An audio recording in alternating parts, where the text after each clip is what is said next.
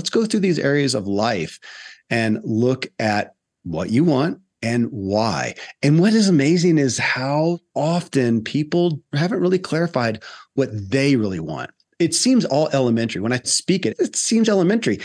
Well, most common sense is not that common these days. I mean, we've got all the information that we need to be the healthiest, wealthiest nation in the world. And we're the sickest, fattest, saddest nation in the world. It's not working.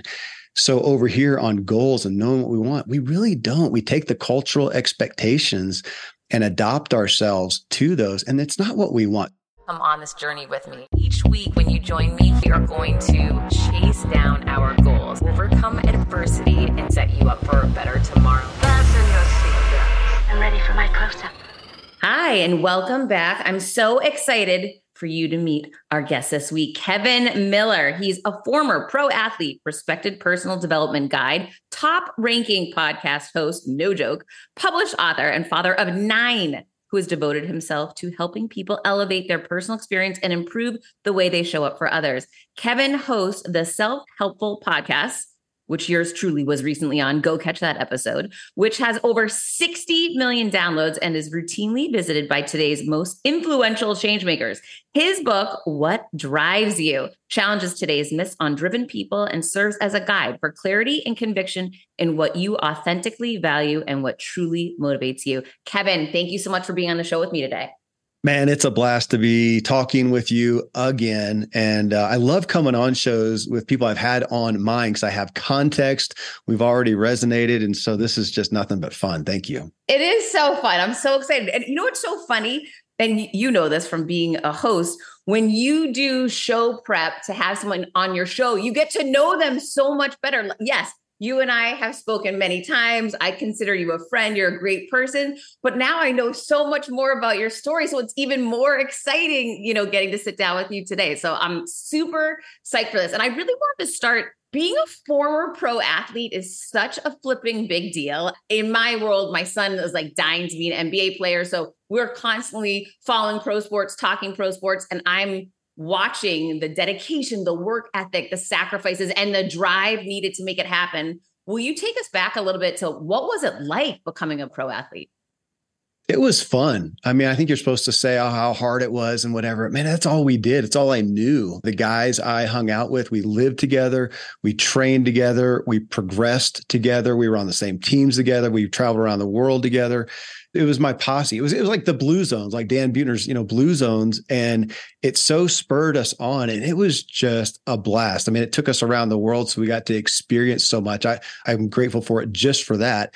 But then the competition too was I finally got tired of the lifestyle, but I can still, watch a bike race or see the finish and it just raises it all back up. And I still race at an elite level off-road today. It was great. I'm so grateful for what it taught me and for what it exposed me to.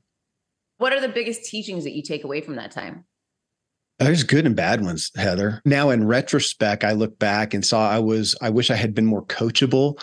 I was a little bit more interested somewhat in the rivalries, even amongst peers, on a training ride. Sometimes I put more into that than in the race. So I wish I had been more strategic. And it gets part of my story about what drives you. What drives me, man, it was just going fast and doing stuff, but then I really set a goal of this is what I want to achieve. And I didn't always do that. So that's part of the book as well. But man, it taught me so much just about my own personal growth. I'll never forget a guy when I first went over to Europe. I had a hard time initially, and literally the races I didn't finish. He said, man, every time you don't finish a race, you drop out, you think you're out of contention, you drop out, it makes it that much easier to quit the next time. You're training your brain. Sounds pithy now, but back then I'm like, oh man. And it changed not only how I race, but even in my own training, thinking, okay, if today is hill repeat today and I'm supposed to do 5 repeats up that mountain, I'm not going to quit, because if I quit, it trains me to quit. Now, I hold that lightly because, I can get caught up. I've let myself be imprisoned by that sometimes and gone, okay, I do need to be, it's maybe not 100% of the time, but for the most part, I'm training my brain. And then just the aspect of seeing your progress, seeing the failures, seeing the successes, and grappling with that and learning about yourself. I mean, that's the invaluable part about sports. Not that that's the only place, but it is. And doing it at a high level, I mean, my gosh, it's an adrenaline rush, no doubt. It's incredible. I love that you just brought that idea up of when we quit on something that we're actually training ourselves that it's okay to quit, because the first thing that popped into my mind, no comparison to being a pro athlete, but I run in Miami, which obviously, certain times of year, it is so much more challenging than other times, right? Like January, you can go out for a run. It's no big deal. You might not even break a sweat. But if you go for a run like today, and right now, I was going to say, and it's 100 degrees and the humidity is so hot, it's really hard to breathe, right? And so I went through this mental thing where I'm like, okay, this is my training moment. Like if I can push through this, it's going to be so easy to run any other time. Like I'm going to make it so much easier. But to your point, I quit my run, which I never do, because I was having a hard time breathing. And when I did that, the next time when I got to the same location, I'm like, oh, this is where I take I stopped again. I had trained myself and not realizing it. So thank you for articulating that. Oh, this is where I stopped last time. It's fine that I'm stopping again. And to your point, yes, it's important to give ourselves grace, but I can tell you this after just hearing you say that, there is no chance I'm going to stop at that point again, because I don't want to train myself to quit. Yeah. So at this point, I've trained myself. I'm not a quitter. I know I can keep going. I know I can keep doing it. If there's a given day where I am not in the mindset, I go out. I've had some of those and I thought, you know what? I'm just not feeling it today. And I've really focused, especially if I've got an idea, got something going on, and I really just want to go deal with that. It's not like I'm going back to eat Cheetos on the couch. I'll let myself go do that. And then knowing that the next day I may go out with not a whole lot in mind and feel really good and just triple my effort and go out there. So I've learned, who I am. But especially in those early years, I think for anybody, if you're starting a business, if you're starting your own personal growth, pursuing athletics, pursuing weight loss, whatever, that there is so much in getting past those hurdles of quitting. And it's interesting you say that. I've got places on my rides and runs where I know those are hard spots, and I kind of get used to slowing down, or that's where I walk. And then I'll remember, okay, don't go ahead and run that. Even if you walk somewhere else, don't make that the point that you always walk. Don't let that be a triggered point for you. So to what you said, I agree. Yeah, I'm so in for that one. So thank you for giving me that little teaching. That's going to help me a lot. And I really appreciate it. Okay. So one of the things that interests me about pro athletes and former pro athletes specifically, on the outside looking in, like I would imagine, you've reached the height of the height, right? Like most kids' dream, right, is to be that level of success in sports. And this kid too, I've played sports my whole life. Like that just seems incredible to me. How do you transition from that? Is it such a letdown to go to work for yourself? But then you've come back as this massively successful podcast host. What is that transition like? Has that been hard, challenging, or rewarding, or did you anticipate it? I didn't. I kind of quit abruptly, though it was at the timeline too. And I just had other things going on. By the time I quit, I had 3 kids. And that's abnormal on the pro cycling scene. I was known for that somewhat. And I had other things going on, so it wasn't like I left myself. I struggled a little bit with that was my identity for sure. Probably the best answer to your question, the saving grace, again, to use that word, was I had been doing things alongside it in the industry that really related to my overall, if you want to call it your calling. This is what I would call my, the purpose that I had found. And even in cycling, my sole focus wasn't just winning a race. I realized there's a long story to it, but I realized the influence I had, bottom line. So as a pro cyclist, here I am, and I'm riding alongside maybe a sponsor and, some CEO dude worth bazillions of dollars, and we're out on a ride together. And out on the road, we're peers. And actually, I'm the expert. And it changed the paradigm. And here's this guy opening up about his life and his marriage and stuff. I'm going, dude, what? I'm just some, 23-year-old punk. And you're telling me this. And it dawned on me, oh, but out here, I have respect and credibility.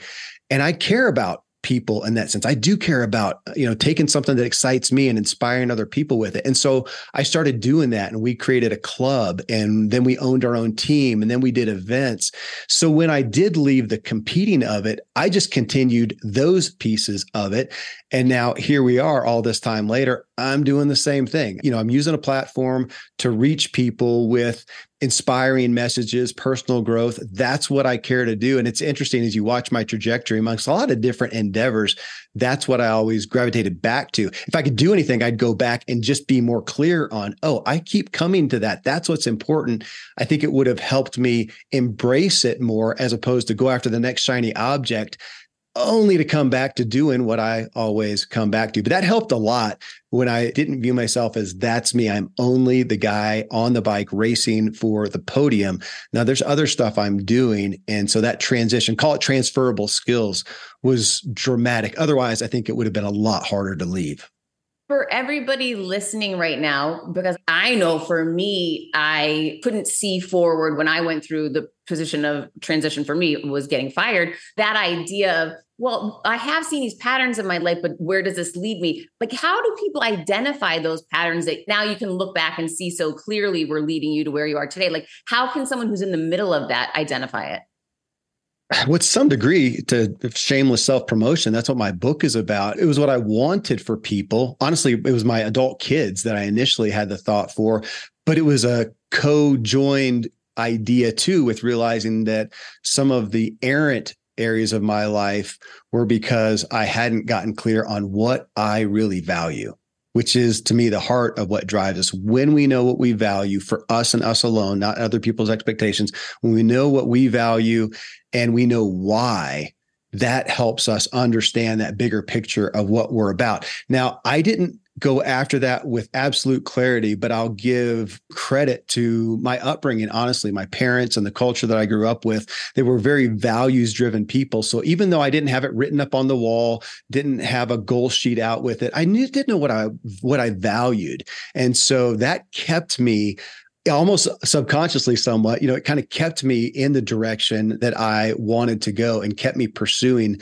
those opportunities. I just wasn't clear. That's why I say, I think if I had been clear, I would have been a lot more efficient. I wouldn't have made as many mistakes as I did. And along the way, I did go awry on some different ideas that were shiny objects that I would get into, start a business. I had one particular kind of during the .com thing, started it. It just killed it. And I left because I just realized I don't give a crap. I wasn't motivated by money. I should have a little bit more back then, but I just left and I walked away. Literally went to a meeting with my partner with a bank. We doubled our business and I walked out in the parking lot and I said, you know what, dude, I'm out.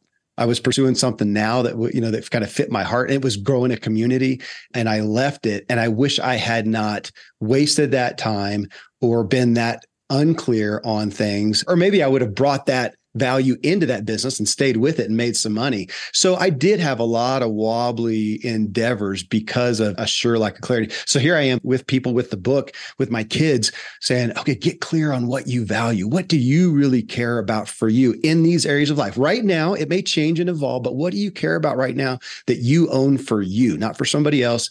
And do you know specifically why? It's a holy grail to me. Obviously, I wrote a book about it.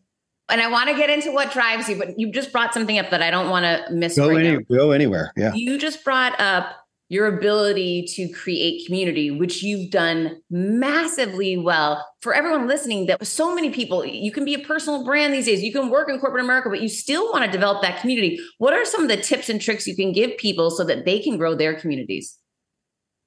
Man, right off the cuff, and this came up recently, Heather, in talking with somebody else. I think they asked me about how I had seen things in this industry of personal growth and inspiration, whatever, how I had seen things change. And I think today, back in the day, if we go back in time somewhat, I think there was that aspect of you're up on stage because you figured it out.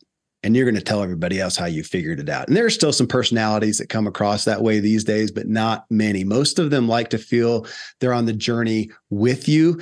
And so it was an interesting combination for me in that I grew up in that industry and I got soured by the people who were up on stage acting like they had it all figured out. I was struggling with my own ego. I didn't want to be one of those people either. And then authentically, I don't feel like I've arrived at anything fully. I may have been around the corner, but I had you on the show and I'd had you on there and I'm asking you questions. Man, tell me more about that message. Let me learn. Let me understand. I think people really appreciate that. And I think they also just feel the spirit behind it. And this is what, I mean, you can tell, this is what I get excited about. If we start talking about money and finances, all of a sudden I'm going to kind of be down here and we can talk and hopefully I'll have something smart to say, but it's just not my gig, you know? And you hear that here, people feel that I want it for them. You know, I started off in podcasting with the Ziglar show, Zig Ziglar, and he was one of those key people, man. You just felt him. He just believed in you more than you did for yourself, and he wanted it. And I love that about him. And I think at least in, you know, the personal growth aspects, that's how I feel for myself and I feel for others. And I think that comes across. And as you talk about as a podcast host and as a leader, I think people feel after a while, it's what's great about podcasting. You can't listen that long. You know somebody's spirit. And it's infectious. And I get infected by people like you. It's awesome. And gratefully, I think that's worked for me as well.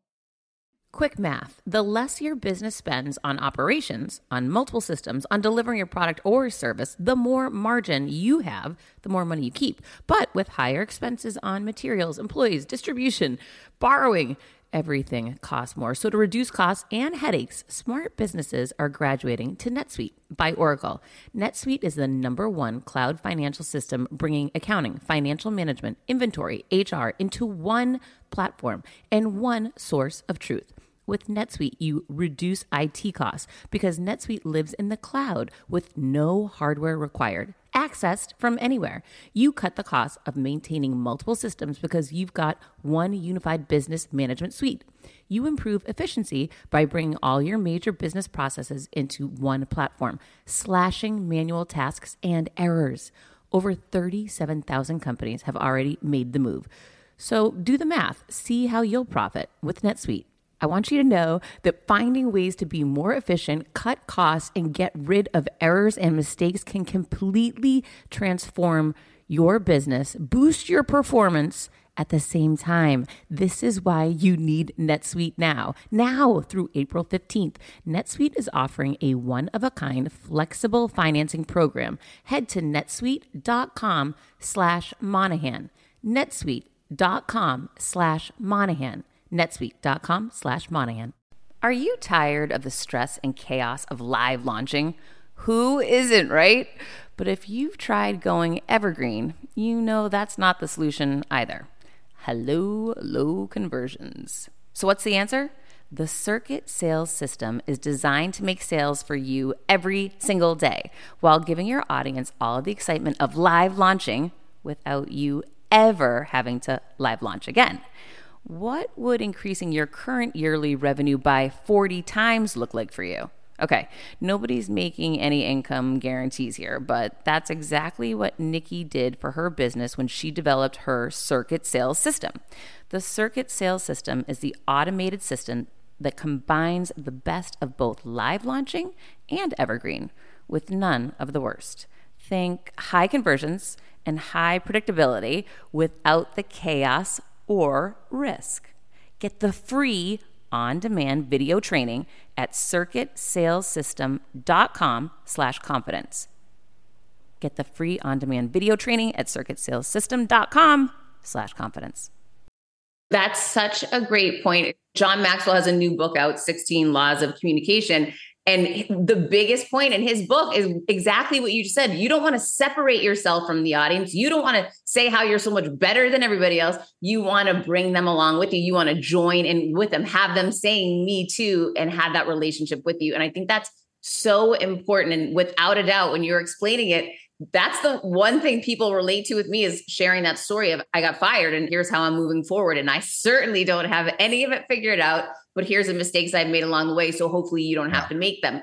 That's a really great point for everyone listening right now, showing up and sharing that you don't own everything, that you aren't the biggest expert is actually going to be your superpower. So thank you so much for sharing that. All right. I do want to get in to your new book. And I love that you have this huge podcast, but one of the cool things that you did with the book was you really highlighted so many things that you had learned from your guests in the show. You've had the most incredible roster of guests on your show, and to take some of these brilliant takeaways and starting right off in the beginning of your book, highlighting some of these stories and teachings was so incredibly powerful. Did you know that that's how you would structure this book? And was this a big strategy when you launched the podcast? It was. I mean, it's amazing. Yeah, I get to sit here with people like you and talk about, have conversations that matter, about issues that matter, about personal growth, which again, that's my area. I play with finance over here because that's not the fun place for me. So I don't sit and have financial talks, but personal growth, man, we're in my ballpark now. And so a couple of responses to that, Heather. One is, I realized along with this aspect of drive and understanding what you want and knowing why, that typified the people I had on the show. I didn't go after them because I knew that. I found out afterwards that, man, son of a gun, it so happens to be that pretty much everybody on my show, I mean, they're there because they figured out something that they wanted, or some things, I would say. It's never one thing. They found out their values and they understood why they wanted them. They were pretty clear on that and they went after them. And boom, here we are. And we're talking because of that. And I even noticed at the time that I came up with the idea for the book, or really came up with the desire to pursue this concept of drive, that there were pieces even of my guests that I wasn't experiencing, like peace. I was driven, doing a lot of things and having fun in that, having fun experiences and even fulfillment. But man, I was lacking some peace that I saw in a lot of them. And I find out is from areas that I was unclear of about myself, especially my own personal awareness. And so it was a journey into what I wanted for me, again, what I wanted for my kids and what I wanted with other people. But yeah, matter of fact, I started to make it, there were so many stories of other people that it was actually my literary agents at one point were like, dude, you need some of your own stories in there as well. You got to exist in there. I'm like, yeah, but these stories are so great. And so I did, I've got plenty of relevant stories, but I love that I have the messages of so many people like you, Heather. I mean, we did a 4-part series on you, on overcome your villains, on your, message and stuff. And so now I've got Heather quotes, in my head, not just from reading them somewhere even, but engaging with you and talking about them. And then, having Hala Taha on the show and talking about you. And yesterday I talked with Amy Marin and with the overlap of you, and it helps ingrain it into my head. So yeah, my guests, the format of the show has been, it's a ridiculous privilege that we get to do this and make money from it. I would pay to come down to Miami. I'm sure it would cost me a lot, and sit with you and glean from you. And yet we get to do it here and we both get, paid for it and we benefit from it and our own personal growth. It's a ridiculous privilege.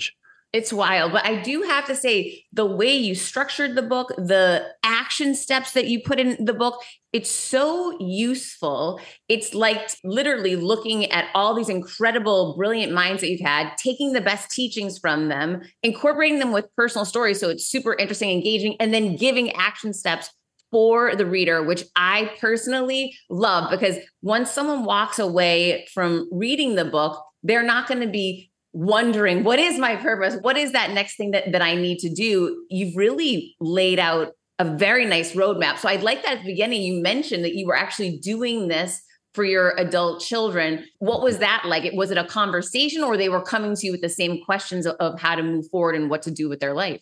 It sounds weird because it sounds like, back when I cared about my kids, like I don't, but there was a season where Saturday mornings I'd be up before them. I think it was when they were still all at the house pretty much, but maybe one or two had left, and so they're kind of out and it was a new place for me. And I would find myself writing thoughts for them and I'd email it out back then. And this was one. And I realized, man, all the things that I care about, I just want them to know what they want and to know why. And that gravitated into drive. And some of that is relevant. Some of it, you'll appreciate this. And you've got a lot of business folks in your audience that we also use the word drive because it's sexier than saying, know what you want. Well, that's just kind of a boring title, So it was driven around that. But I do love that when drive came up, I had a lot of people testify that, man, Kevin, we know you as a driven guy. It's a great perspective or, vernacular for you to use for this. And it's made up of, what you want, your values, which is a really important word to me overall, knowing what you value for you, and then why, the alignment, of that. So yeah, coming into what I wanted for my kids with this was big. And again, realizing that And those are the two myths that I talk about in the book, is that we think some people are driven and some people aren't. I think, no, we all got it in us. Some people, it's dormant, hasn't been triggered yet. So that's one. And the other is that drive is everything. And of course, we know that is not the case as well, because I spent a lot of time driving really fast towards, I don't even know where, man, but I'm just driving. It's like that. I have that in the book, Yogi Berra, being lost on the way to the Baseball Hall of Fame. And his wife says, Yogi, you're lost. And he says, yeah, but we're making great time. I actually heard that from David Lee Roth. And I thought, holy smokes, that's funny. And I really relate. I kind of cringy a little bit too. So man, playing with those is so fun, but I love driven people too. That's why I had you on the show. Well, let's start with that first myth that some people are driven, some people are not. Yeah. I know that a lot of people listening right now are going to say, I listen to this show because I'm not driven enough. I want to be more driven. Can you break that down a little bit for us? Yeah, I do. I mean, it irritates me because I think we discount ourselves and we discount others. We go, oh, Barbara's really driven. Bummer, Johnny's just not at all. Doesn't have any in him. Like, like he didn't win the lottery. He didn't get the genetics. Some people get red hair. Some people don't. Luck of the draw. And I think I kind of used to align with that just because that's the common cultural perspective. And then I saw way too many examples of, and back to so many stories of people that was not the case. They were not, quote, driven. Nobody would have looked at them and said that. And one of those stories is what I lead off chapter 1 of the book. It's Ben Hardy, Dr. Benjamin Hardy, one of the best-selling authors out there, really incredible guy. I had him on a show. I think I've had him on like 4 times, and he makes this little quip about, and my parents, they blew up and our religious construct blew up. And so I find myself at 19, barely made it out of high school. I'm playing video games 14 hours a day and just had nothing. And I have him on the show and I'm going, okay, wait, that pisses me off. The 1 and 1 doesn't equal 2 in this scenario, because that violates everything that I would want to do as a parent. And I would want to impart to my kids so that they're, driven and successful and whatever. He had none of it. And here he is having, in a lot of ways, succeeded in a lot of areas way faster and more than I had. Let's break this down. How does it happen? And he's one of those examples of, everybody would have said he had no experience. He had no drive. He had no exposure to anything good. He had none of the ingredients to ever result in anything. And yet he finds himself in his meth addicted dad's, house. And he's looking around going, well, if this doesn't change, I'm probably not headed towards anything good. I probably should do something different. Dude, that wasn't some cataclysmic event. He didn't get bit by a spider and wake up with superpowers. It was just a little bit of a dawning. And I found, man, so many of the stories of these successful people are kind of like that. It's just this dawning. They had drive in them. That just nothing had triggered it yet, but it was there. They didn't all of a sudden have a dawning like him and then go, oh, well, now I have to go get a gene implant to be driven or pursue self-help for the next decade. Now, dude, they just kind of became driven overnight. And you've heard that, everybody's heard that with somebody who gets the heart attack diagnosis or somebody dies in their life and it just changes the paradigm. And all of a sudden they're zero to hero overnight. The drive was there. We don't lack it. We didn't genetically get brought into the world without it. We may not have found something we care about enough to trigger it, but it's there. The first thing that you suggest, then I'm putting words into your mouth, but taking it from the book, when people are in a situation where they're not feeling driven or other people are telling them they're not driven, is to really get to that why instead of looking at the what, start getting at that why. Why are you here? What is your purpose? What is important to you? Totally. And another piece that was really interesting to me, Heather, and it was a guy I'll never forget, and he was relating to me. I don't know if it was a show I was on or I can't remember. I wish I could because it's a part of my story. But he just referred to me as, Kevin, I wish I was as disciplined as you are. Okay. And he said that because it's so blatant that I was a pro athlete. Today I'm fit and athletic and, exuberant and whatever. And so I get credit for that as being disciplined. And so the guy says that to me. And then real quick, somehow I got talking about his going back to money, finances. I don't think he had some big job or whatever, but he just took care of his finances and he had like $5 million in the bank or something like that. And he didn't invest it and he didn't really need to work anymore. I'm going, holy crap, dude.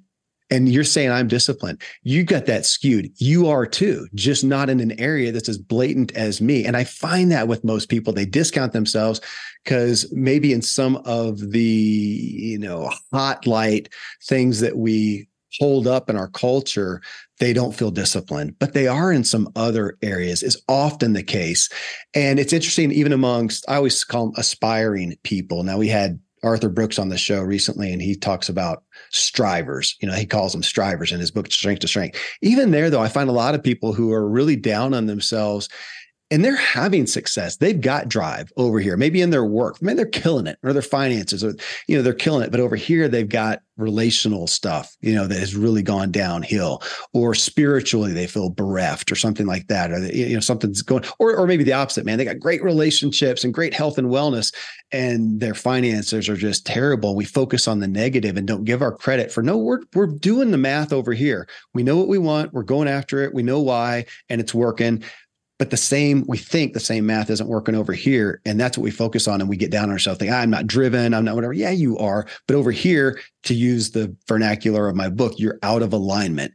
You may not know what you really want, and you probably don't know why on either case. And something's out of alignment, one or the other, or both. That's why it's not working, which was me back when, success here, success here, success here, and then boom over here. And I have, again, finances. I sabotage so many business things and finances because of what I would call a hidden drive. So how does the listener get in alignment? Read my book. And it sounds, self-serving there, but that's what I wrote it for, because it is difficult. And we get a lot of counsel on set your goals. And when I see that, and I see it works for some people well, so many people don't really use that word align with that because they don't know what they want. And it sounds like I'm supposed to find this holy grail calling or purpose.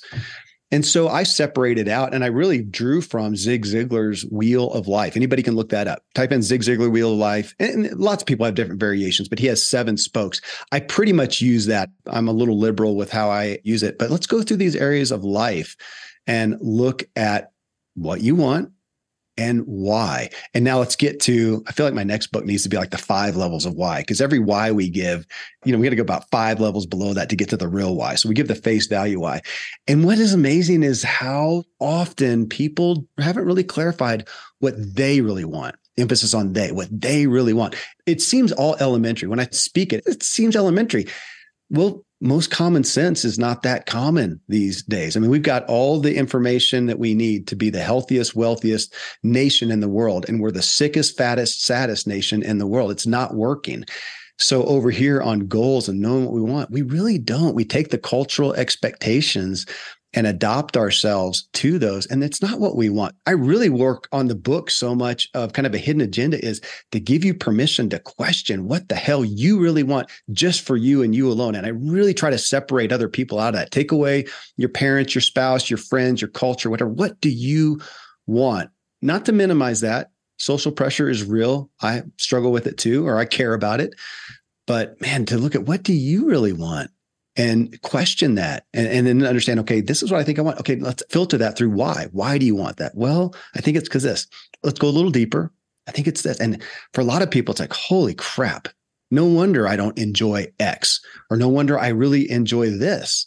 And it's just amazing how blind we, me too, so often are. Oh my God, it's so true. And I think for everybody, it's a little different. And that's why I love the 7 spokes that you broke it down into, because I know for me, and I'm just going to read and again, this is what hit me or was so relevant to me, where for sure there'll be other people that are going to have different chapters that are going to really hit them. But for me, this really spoke to me. It's page 48 in your book. If faith in a greater power is cited by 99 out of 100 of the world's most influential people, it would seem we should give that as much attention as we do their teachings on business and success, as it speaks beyond what they do and gets to the root of why they do it. This was such a powerful portion of the book for me as a child that grew up. And you talk a lot about our environment growing up and really identifying, I grew up in a Catholic broken family, which there was a lot of lack and a lot of struggle, and life was hard. And it was very much religion-based, not spiritual-based, which, again, for everyone listening right now, this is not a religious book. He's not pushing religion. He's bringing up the concept of faith, which is so important, so powerful in my life right now, and so timely for me that it really helped me reflect back to the way I had been thinking because of the way I grew up, which I really just separated myself from and basically tried to forget about and not acknowledge. But your book really made me think about it and see it in a very different way, which empowered me. I feel like empowers me so much more now. So I'm sure other people had an eye-opening moment too from this portion of the book. Thank you, Heather. It comes back to values and to what you said earlier. That's what I saw again amongst my guests and experienced with myself, and with other people, is the people who had, I'm going to call it, I've been playing with it lately, big S success, not just little s, which is success in one area of life with, catastrophe everywhere, but just the big success that we all want, the peace and joy and fulfillment across the board. With those people, they knew what they valued in most areas of life. And even that, yes, spirituality, which is a place that a lot of people don't really want to hit on. Thank you for saying not religiosity, not a religion. It's not pushing one thing, but just saying spiritually. And I'm going to say at the core of that, I define spirituality. And I think spirituality is defined by devotion and belief in something greater than just you and you alone. And if that's, the environment or, or humanity or whatever, that's okay. We don't have to define that to begin with. You may want to do that later, but a devotion, something bigger. I thought that value, even amongst my guests, which when you were on the show, we do a 4-part series. The second part is your value. What drives you? So what drives Heather? And we talked about spirituality right off the bat, and you would just light up. You said, that's such a big part of my life. And I'm saying, I kind of see that with everybody I have on the show, even if they may not be going to church, they may not attest to a certain religion, but what fires them up is a devotion to something greater than self. That's the essence of spirituality. So to put that in the book, go, well, everybody I have on the show, every these successful people put value on that. Probably a good value to consider what you think about it, what you want out of that, and why. And not get caught up, I think, especially with spirituality, not to go down that route, but most people devalue that today because they know what they don't want. So they just get rid of all of it as opposed to saying, okay, but what do I want? And so, that we can talk forever on that. It's a big one to me. I think without that devotion to something greater, then it's devotion just to yourself. Man, I don't see it working out well.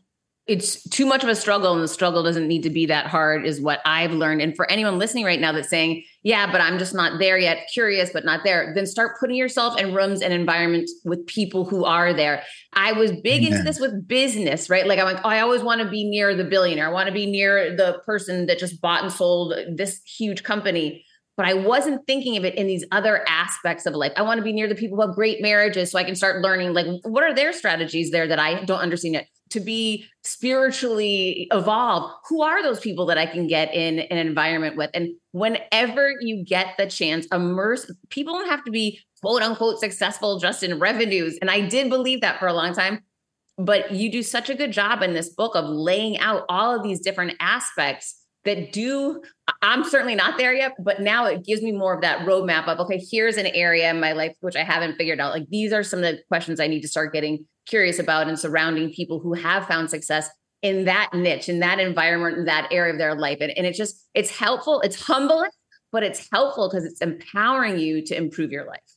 Totally. I mentioned it before. Dan Buettner, he wrote The Blue Zones. I've talked about that book. And it's interesting. Every time I bring his name up, I have never pursued him to be on the show. And I talk about it. Well, now you have to. I mean, that's crazy. I know. Because I love the concept. I rely on it so much. And yeah, Heather, I find myself more and more going after groups. Well, you and I just talked about it. I'm talking about joining a podcasting network that you're a part of. And some of it is because, oh gosh, I'm seeing this and this and this happen. I want that. So I can go try to emulate it. I can try to learn from it, which is valid, or I can just freaking join it. And at this point, I just want to do that. And I spend time going after groups of people to immerse myself, as you're talking about, with these groups who are succeeding, or even just they're pursuing success here. They may not have all arrived, but man, that is their hunger. I want to be with those people because it gets my mind on correctly. I don't know if there's anything more powerful, honestly, than that. Just what you said, just surrounding yourself with the right people. It may be the most powerful either way. If you want to go downhill, surround yourself with those people. If you want to go uphill, this is elementary stuff, and we're all succeeding or dying from it. Well, it's helpful too, from a contrast perspective, that I realize now. I used to beat myself up for, like, if I was having this conversation with you, I'd hang up and say, gosh, now when I look back on my life, I see why I wasn't spiritually evolved for. I was around people that they didn't care at all about spiritual. It was not even on the radar. But instead of beating myself up, I can look back now objectively and say, wow, things weren't that easy. Doors weren't just opening for me back then. Look who I was spending time with back then. I remember some of the struggles those people had.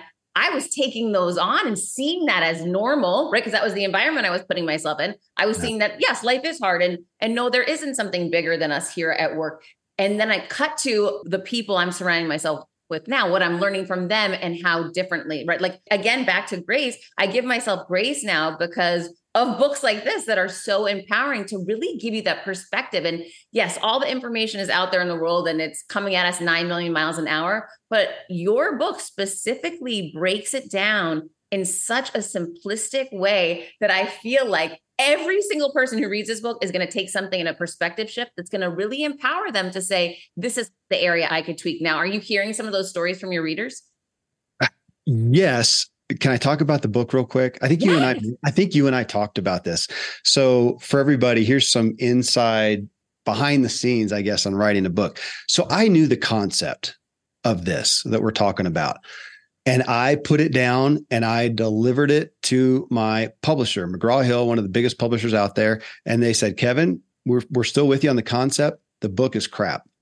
Honestly, they didn't use that word, but to me, that's what I heard. They said it just doesn't roll at all.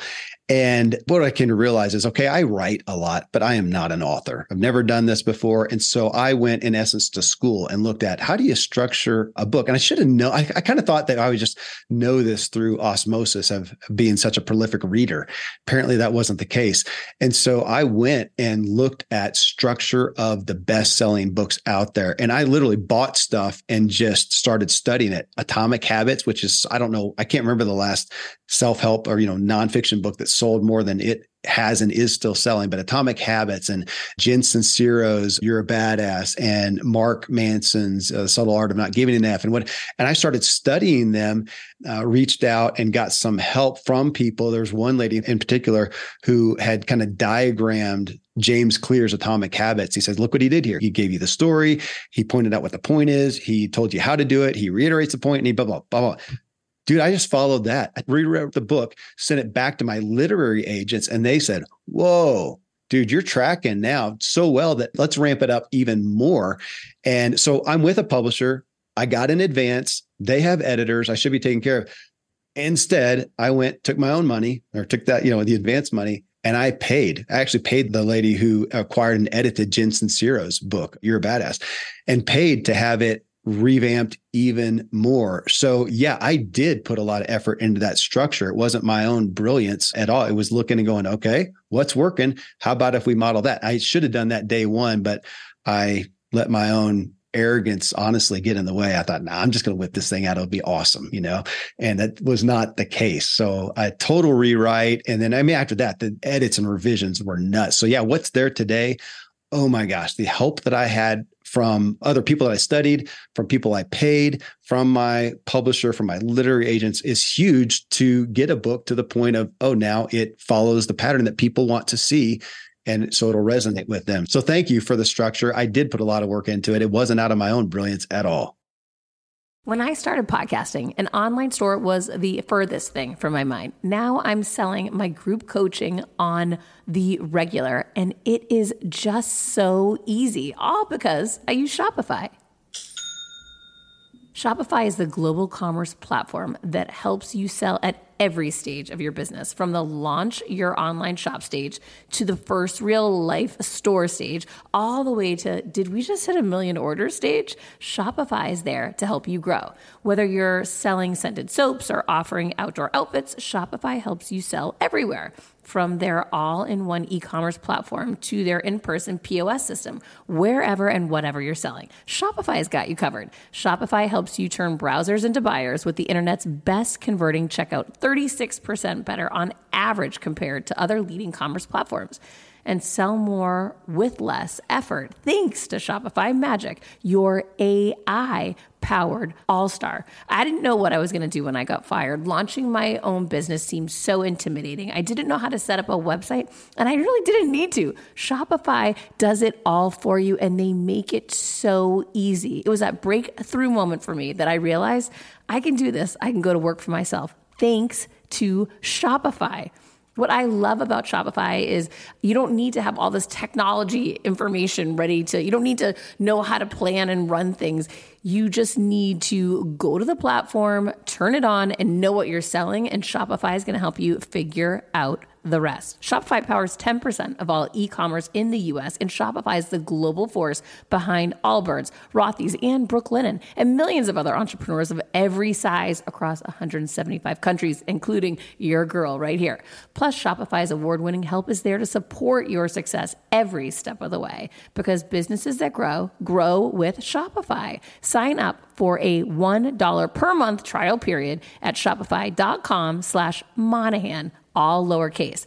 Go to shopify.com/Monahan now to grow your business no matter what stage you're in. Shopify.com/Monahan. No matter what stage you're at, they're going to make it easy. CBDistillery.com is giving you an exclusive offer, and it's huge. Right now, you can get up to 30% off everything. If you've struggled with sleep, stress, or pain after physical activity, CBDistillery.com has a targeted plant-powered solution just for you.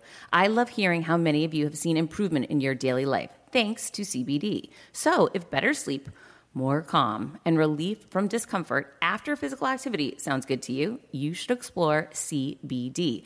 Don't miss this massive sale and get up to 30% off your order. Visit CBDistillery.com and enter VIP. That's CBDistillery.com and enter VIP at CBDistillery.com. Not available in Idaho, Iowa, and South Dakota. But you just brought up so many great points. Number one, success leaves clues, right? So we need to look for it. Number two, you need to invest in yourself. You reinvested the money that you got right back into finding the people who had already been where you wanted to go and showing you how to get there. I agree with you. When I wrote my first book, I had no idea what the structure was. I invested and hired somebody who actually knew how to do it, right? So investing in yourself always pays. Okay. So when we look at the book and the different concepts that you've broken it down to in what drives you, one of the areas that I loved, other than just the faith side, was what drives your relationships. You are who you love. I found that really interesting and unexpected. Can you talk to us a little bit about that portion? That was humbling. Honestly, Heather, as I looked at that, and I have, as you talked about, I have 9 kids. Talk about drive. We had no plan, man. We're just driving. I don't know where that came along, that so many kids and such a big family, but relationships, it's so pithy to say, relationships are what matter most. And on this concept, I just had this thought. I like to play mind games with myself to kind of change my paradigm. And I thought, what if I woke up tomorrow? The world's just like it is. It's not some dystopian thing. The world's just like it is, but there's just nobody there. I like solitude. Shouldn't that be okay, man? I'll just, I'll read and I'll write and I'll do it. I thought, no, what's the purpose? What am I going to do? Go eat sushi till I explode and drive a Ferrari around a racetrack and go swimming? I'm done, man. I just kill myself. Literally. That's a thought that I had. And it just elevated the holy smacks, man. Relationships. That is at the end of the day. There was a guy I got into one time, Thomas Merton. He was a monk and a real famous monk. I don't think he's living anymore. And I read some story or somebody got me reading on his stuff. And, he spent I'm totally exaggerating the point, but 3 years in a cave, just him and God. I'm thinking, really? Who's that serving is what I thought. Who's that serving? Go get married, have some kids, serve some people, go, serve at the homeless shelter. Come on. Well, later on, then it was kind of during the same time of this, kind of morbid thing of nobody's on earth. I happened to stumble on him. Well, during that time, in essence, while he is on his own, he wrote 54 books. I mean, the guy took what he had and he wanted to impart to other people, and he did. And he had relationships. Again, I'm exaggerating the point, but he did. I mean, we want to have impact and influence and have meaning to other people. And so bringing that, relationships, and again, coming to the people that I've seen that I revere as having true success, their devotion to others, to relationships is primary. Doesn't mean that they've all knocked it out of the park. There's lots of people who have divorce in the past, maybe have 2 divorces in the past, or who have kids that are alienated, that have been or are alienated. It doesn't mean that all the relationships are perfect, but man, that is what matters to them, even as they stumble and bumble along, as we all do. So it's not that, and I think I used to kind of, I missed the point of relational devotion, even in that, Heather. Thought, oh, well, if your devoted relationships are all perfect, right? Well, no. So don't put that as a pressure there. But it's still the devotion, and kind of back to the spirituality, a devotion to something greater to self, and the devotion to other people, that it really, at the end of the day, is what drives everybody. And when I hit on back to spirituality, there are plenty of people on the show who, when I asked that question initially, and I'm talking, somebody who's, got a YouTube video or a TED Talk with 50 million views, and they're toast of the town and they're pretty happy. Sometimes I ask about spirituality and they go, gosh, it's not a big focal point in my life. And they're almost a little uncomfortable. And I'll point out, yeah, but you've devoted your life to helping other people over here. And like, oh yeah, what else is there? Like, that's spirituality, and again, it's relationships. And I see those as so hand in hand and so foundational. Long answer to your question, but obviously means a lot to me. It obviously does. Now that you've gone through and put yourself through all of these paces, these practices, have you found that peace that you were so wanting to find? Much more, dramatically more. I think it'll always be a struggle for me, Heather, to find that. Stopping and being present is not my natural go-to, my drive. I think you and I talked about this, on the show, when I had you on the show, that I struggle with struggle. It's good and bad. It's a yin and yang, I love the word tension. It's not an either or, right, wrong, good, bad, whatever, but a tension. And I love to produce things. I love to go and be busy and to have stuff. I love waking up. I so revere waking up in the morning, curious and inspired. I would always rather get up and go after the things, to have a day to wake up and go, oh my gosh, I would just rather not even deal with the day, get out of bed or whatever. It grieves me that people are in that place. And I mean, I've seen that with, family members, and I feel so privileged to be interested and curious and inspired. And I want that for people. And again, I love driven people, but I do want peace. I do find myself more and more with myself and with other people when it's just drive. I'm like, oh my gosh, it's exhausting. Can we just, chill? And so I've got teachers. I'm surrounding myself with people right now. I've got a bunch of guys I'm involved with here in Colorado and now nationally. I call it my adventure groups, but it's guys, most of them are business owners for the most part. They've done well out there in work and stuff, but they're athletes. So there's kind of a qualifying aspect, and we go out and do these great adventures together, but they're so good. One of the guys who leads it, just as big as the adventure is the tailgate afterwards. You almost feel like we just went out and annihilated ourselves for a day just so we could come back by the riverside, and he puts out the hibachi grill and the beers and the whatever. And now we've kind of broken things down. And all of a sudden some dude's talking about his marriage, or he's talking about his kids, or he's talking about something. He says, man, I've never talked with anybody about this, before. And it's just a deep breath. And it's just, man, let's just be.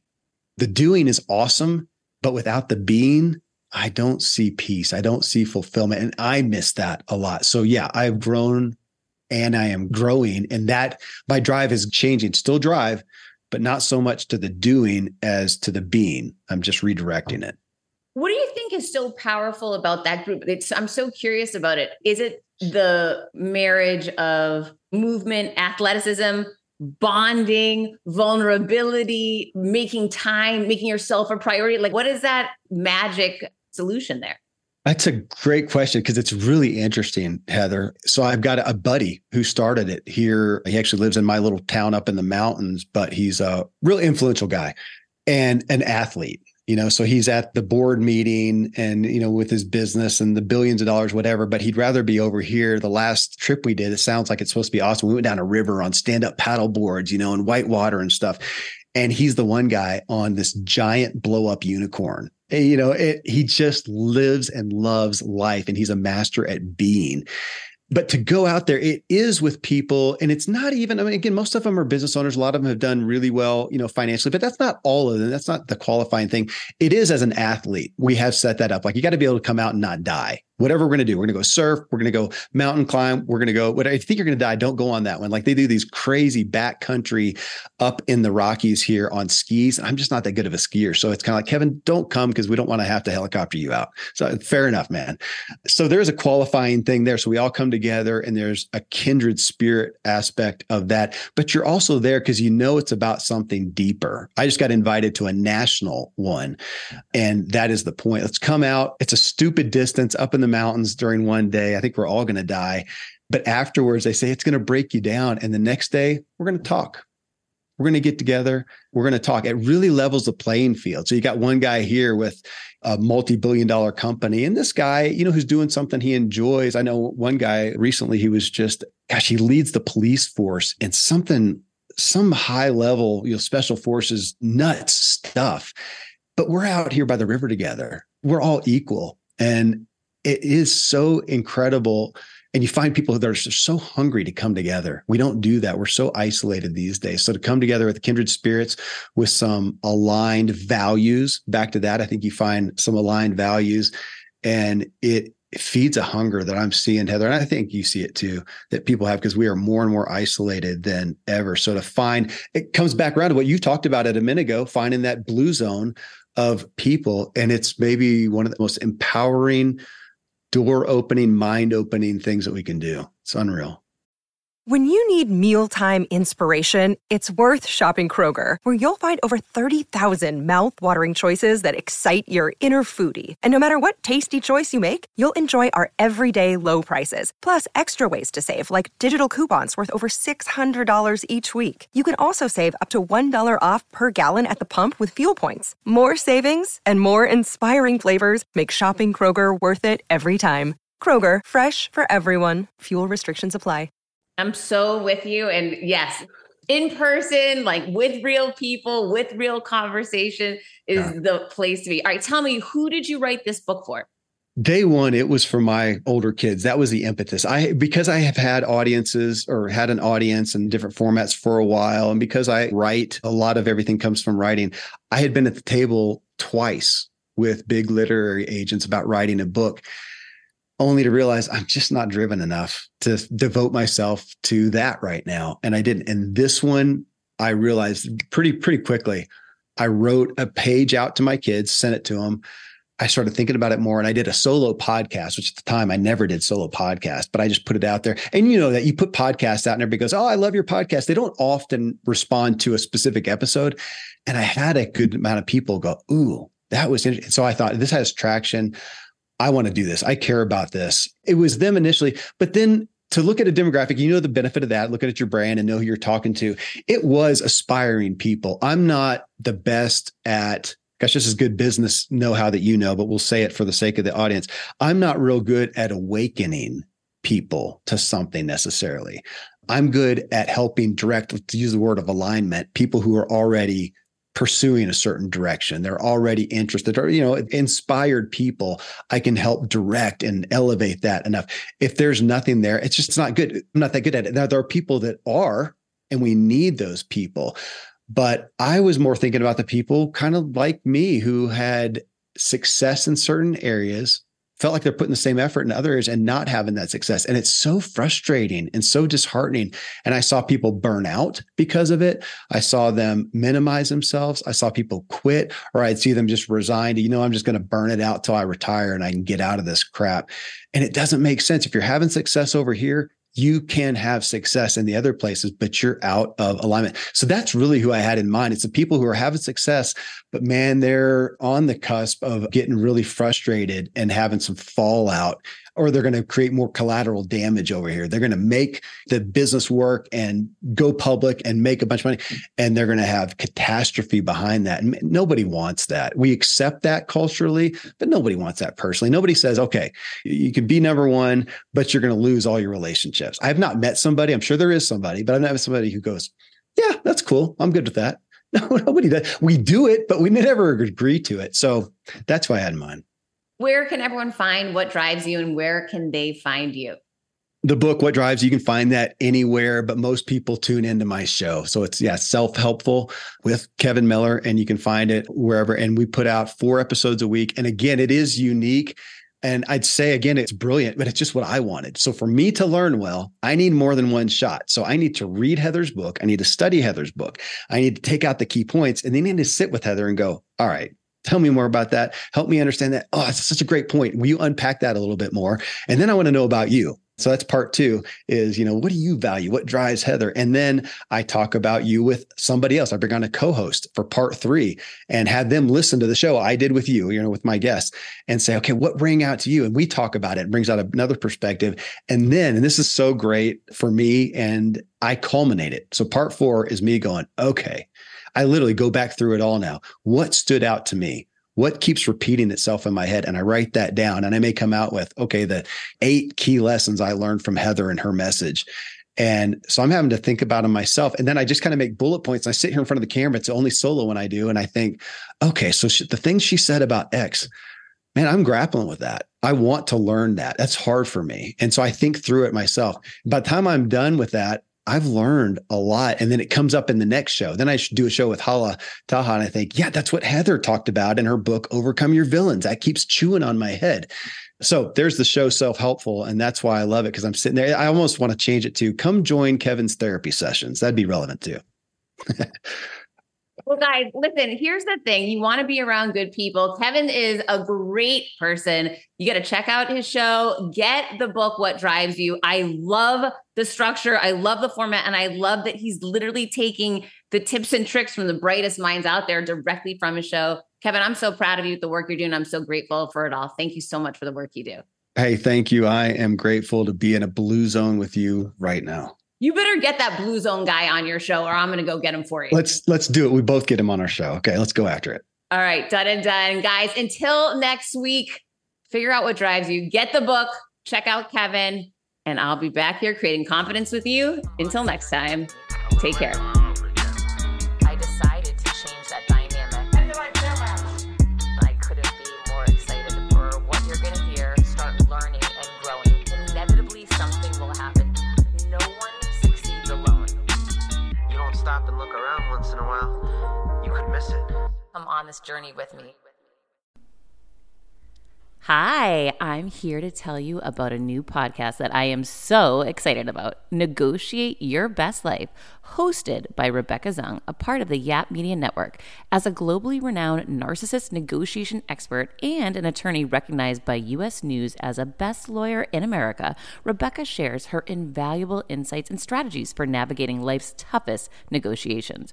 By drawing from her own experiences and the wisdom of her high-profile guests, such as Bob Proctor, Mark Victor Hansen, John Gordon, and Rebecca delivers empowering advice that will inspire you to reclaim control of your life. Negotiate Your Best Life is all about how to negotiate your way to greatness. She provides practical guidance on how to break free from toxic relationships, stand up against injustice, and transform chaos into freedom, possibility, and purpose. Many times, the first negotiation you do is with your own in the morning.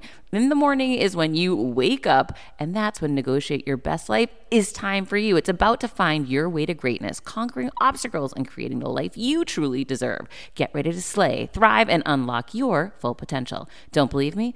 I'm going to go ahead and share some of the reviews that are out there so you can hear and you can believe too. You have helped me so much these last few weeks. I was with a narcissist for 2 years. She drove me to the point I wanted to take my own life. Listening to you has made a massive difference, and now I know what I'm with. Thank you, Rebecca. Now the recovery. Thank you for gifting the knowledge to believe in myself again. You have unknowingly helped me legally represent myself through criminal, federal, and civil court proceedings with a narcissist. There would be so many people around the world that you're helping without even knowing, like me. You saved my life. Emma, 35 years old, Australia. If you are ready to stand up against injustice and transform the chaos in your life into freedom, possibility, and purpose, then check out Negotiate Your Best Life now. Subscribe to Negotiate Your Best Life with Rebecca Zung on Apple Podcasts, Spotify, or your favorite podcast platform.